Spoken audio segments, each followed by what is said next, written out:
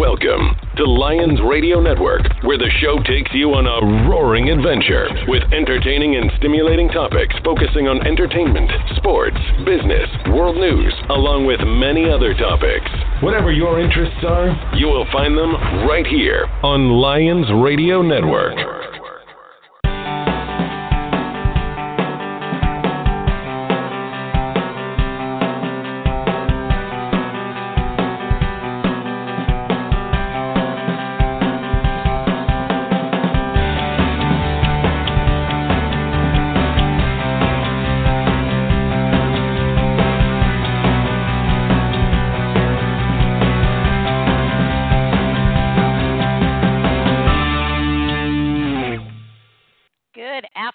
Everyone. Morning, I guess, on the West Coast, because it's still about 11 o'clock there, I believe. Anyways, today I have the most fantastic guest. I'm so excited. He's an author of a book called Grateful Guilt, Living in the Shadow of My Heart. And his story is truly, heartbreaking, amazing, fascinating, inspiring. All these different things. He's been told he wasn't going to live on 3 different occasions, and he's beaten it every time. He's a 2-time heart transplant recipient. It's just an amazing story, and I don't want to wait any longer. His name is Steven Taibbi. And Steven, welcome to the show. Well, thank you, Donna. I'm glad you're having me. Thank you. Your story is true. I started reading this, and I'm going, oh, my God. First, I want to tell everybody a little bit about your background on being a child and going through all these surgeries. Can you kind of give the listeners a little bit of background about what you've gone through? Okay.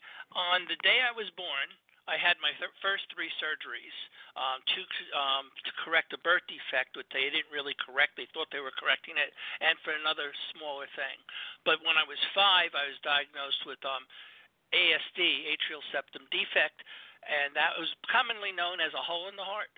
And that was the cutting-edge surgery of the day. That was like the beginning of heart transplants back then. It's 1958 we're talking. And the survival rate for children for that was 50%. So I had my first open heart for ASD repair at 5. And when they went in, they found out that I had a second hole. And they closed me up after fixing 1 hole and sent me home and said, oh, if he survives the year, we'll attempt the second hole. And at that time in 1959, no one had lived through 2 open hearts for ASD repair. I was the first. And wow. Then my parents were told, well, he made it through this, but he'll never get past 10. Then they were told that he would get past 10, but he'll never get out of his teens. When I was 16, my doctor told me about what was going on with me because he knew my mother would tell me anyway. And I was given a year to live when I was 16. And I almost died on my 17th birthday, and then when I was brought to the hospital, they said to my parents to make arrangements. I wouldn't make it through the night.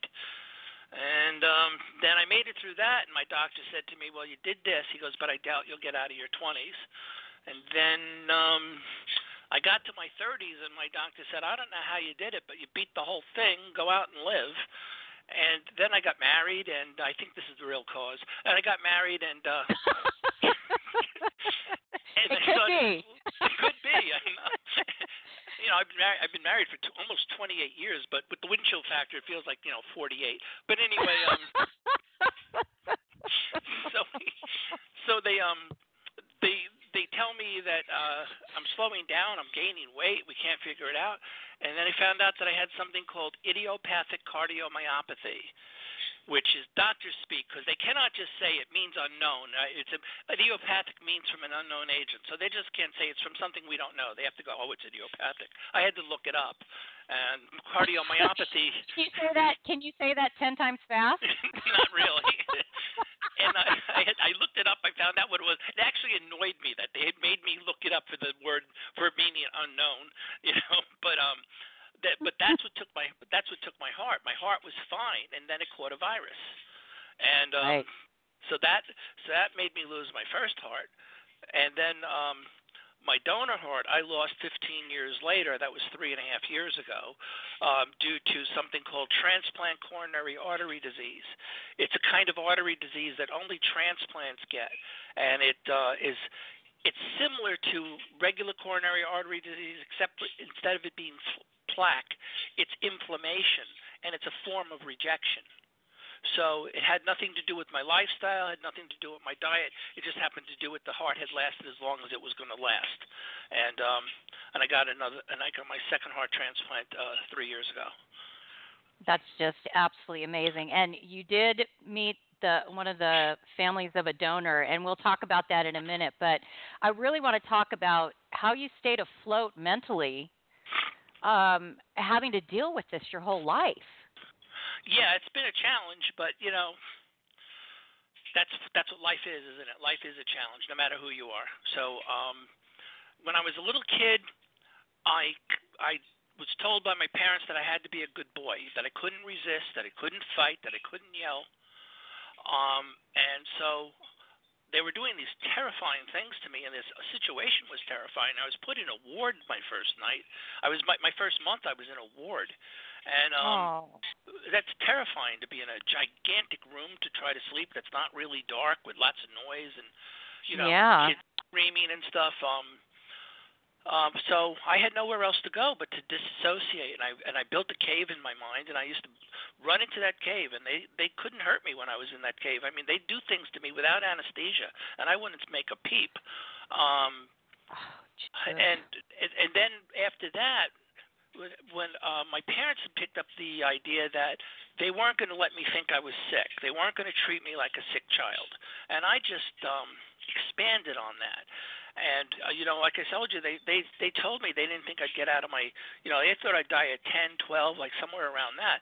And at around that age, when I'd feel my heart going bonkers, you could feel it. I'd go sit down someplace. I'd cross my legs like an Indian fashion, and I would yell at my heart, and I'd tell it to get back to work. And, of course, this is in my mind, but I'd be yelling at it. I'd be calling it a lazy bum, and I'd be, telling it to go back to work. And then I'd go back and do the thing that made my heart bother me in the first place. And I just kept doing that. I called that bullying my heart, and that was one of the techniques I figured out on my own to do.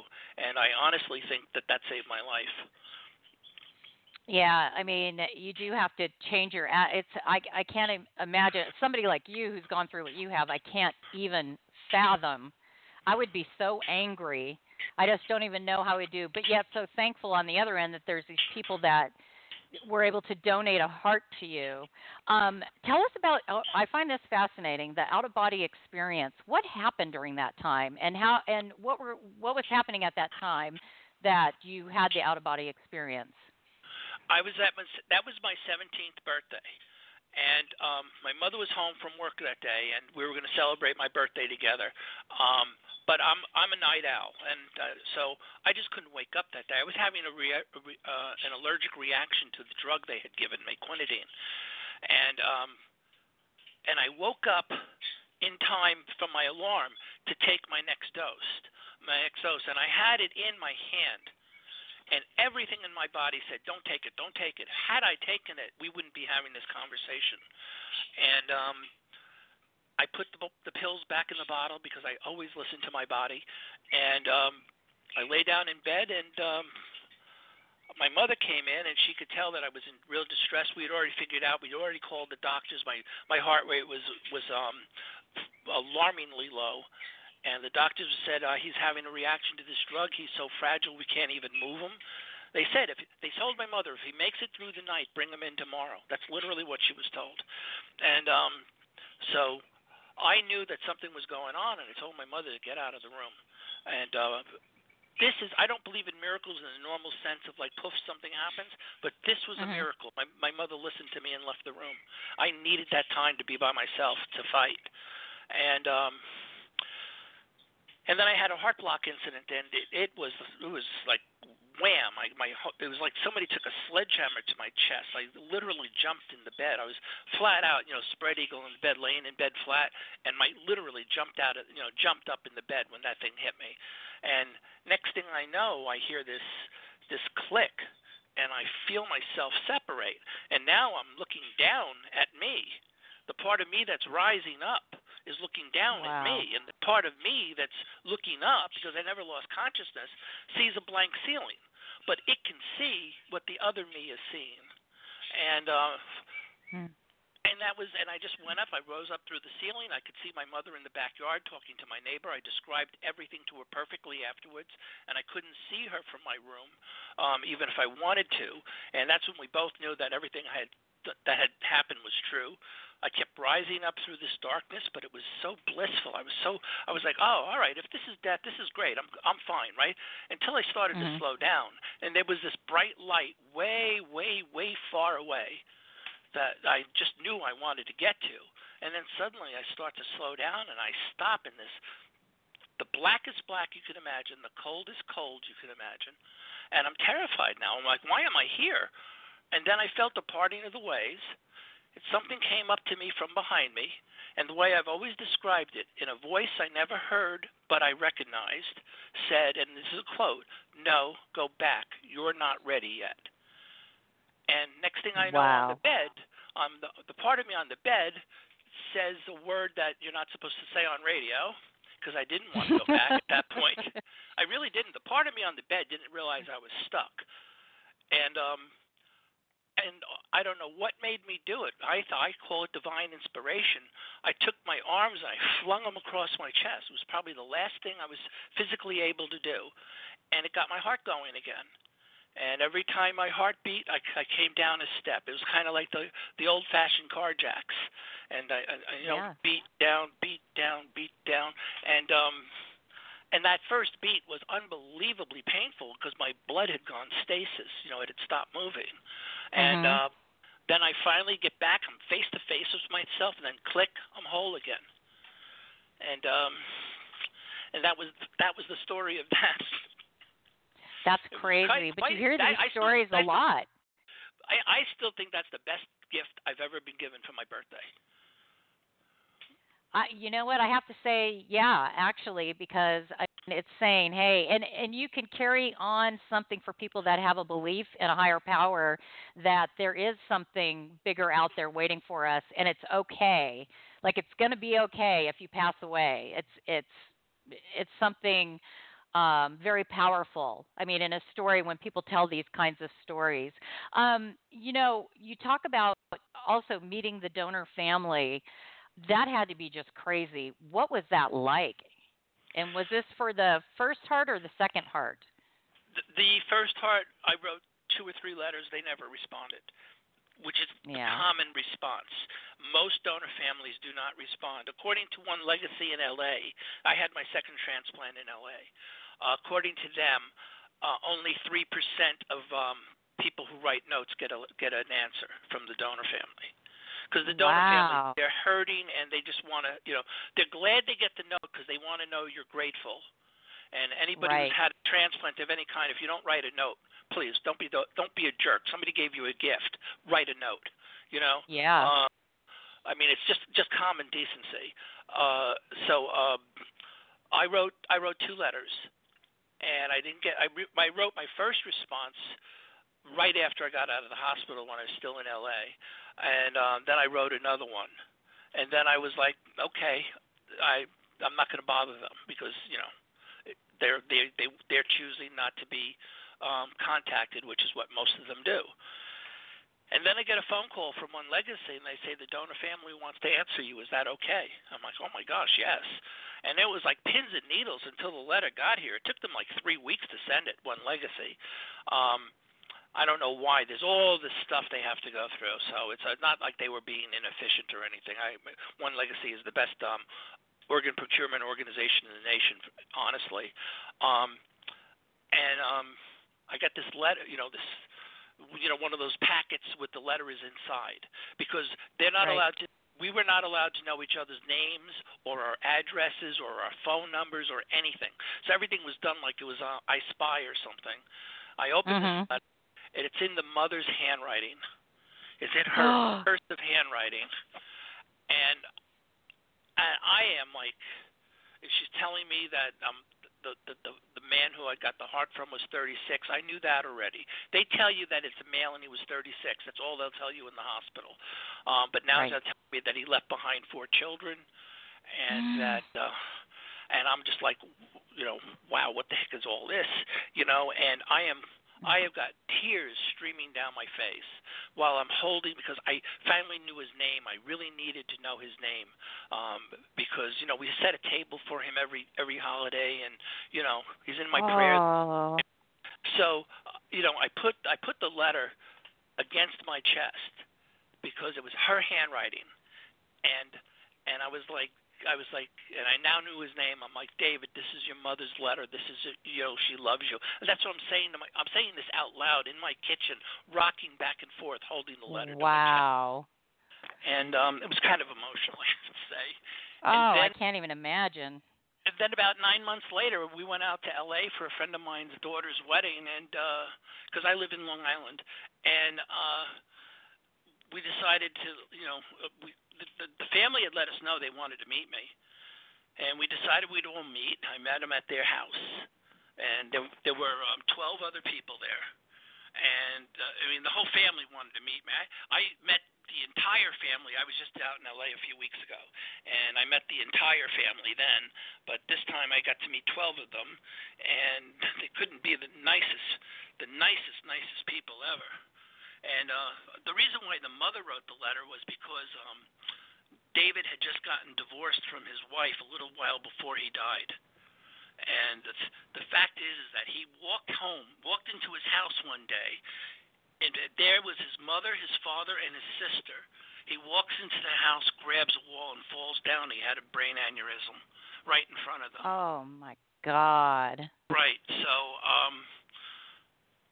I was at the spot where he died. I held his ashes, and the ex-wife asks me. She goes, by the way, his name is David Jocobo. So let's honor Mr. Jocobo, because he's a hero. He saved not just me but a lot of other people, and the family. And the mother is Susan Jocobo, because she's the one who gave the consent. But the ex-wife was sitting at the table, and she goes to me, so were you a little afraid coming out here? I go, yeah, I was. And she goes, what, you were afraid of? I went, I was afraid you were going to want the heart back. It's been that kind of a relationship. We really, and both the mother and the ex-wife said to me, you are family now. And they treat me like family, and it's wonderful.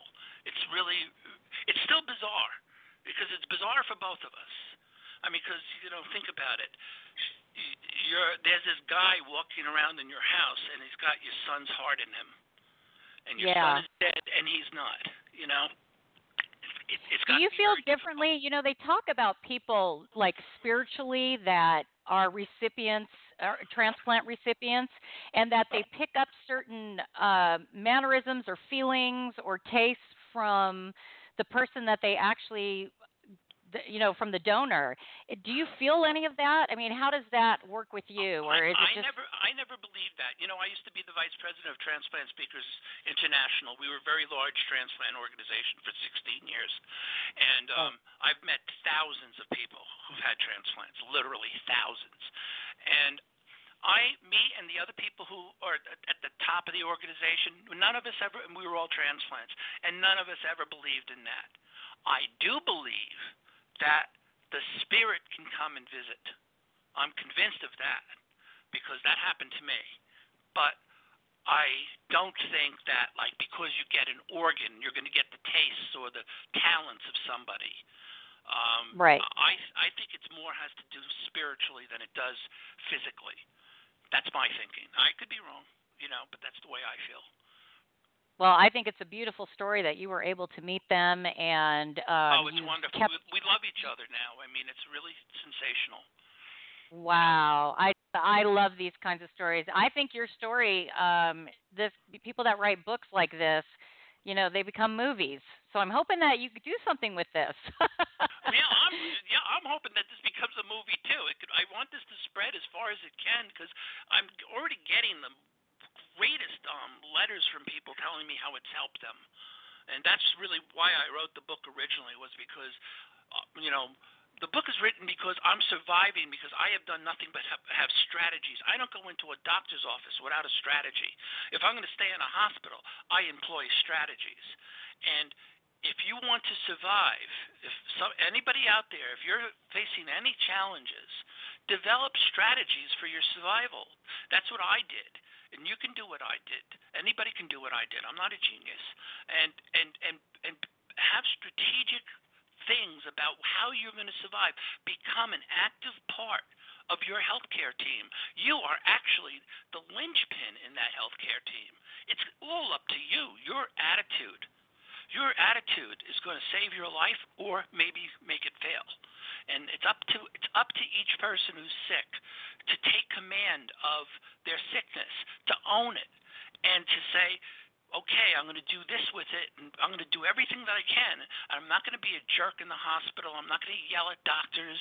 I'm not going to, be demanding. You're going to be the opposite. And you do those things, and you get better. At least that's what I think. It's worked for me. Yeah, and you talk about being your own advocate and having dignity and things of that nature in the book, and I think it's really important. I hope everybody picks this book up. It's Grateful Guilt, Living in the Shadow of My Heart, Steven Taibbi, and you can find it on Amazon and Google Books. And Steven, thank you so much. You are absolutely fascinating, and thank you so much for sharing your story. Organ donation is so important. Can you give anybody advice on where they can go to find out if they can be an organ donor? I mean, obviously, someone would have to pass, and that would be on their driver's license saying I'm an organ donor or in a living will. Just go to your DMV and get it on your license.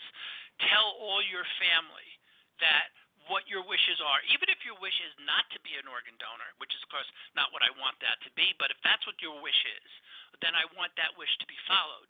And if you don't tell people what your wish is, your wish won't happen. So, or could not happen, let's say. So if you don't want to be an organ donor, tell everybody you love that that's what you want. You don't want to be one. If you want to be an organ donor, tell everybody you love that that's what you want. You want to be an organ donor. But let everybody know. And if you really want to, make sure it gets on your license. And don't think that you're too sick or something. They can take the most amazing thing. So just let them decide. Right. But at least let people know. Steven, thank you so much for taking the time. You are fantastic. You are such a great guy, and thank you for sharing your story with the world. And I really do hope this goes even farther so people can learn from your experience in your life. Thank you, Donna. I really appreciate it. All right. You have a great rest of your day, Steven. You too. Bye-bye. Bye-bye now. Everyone, that was Steven Taibbi, and please pick up his book. It's his author pen name is Steven G. Taibbi, and the book is called Grateful Guilt, Living in the Shadow of My Heart. It's absolutely fascinating. Please pick a copy up. Thanks again for tuning in, everyone.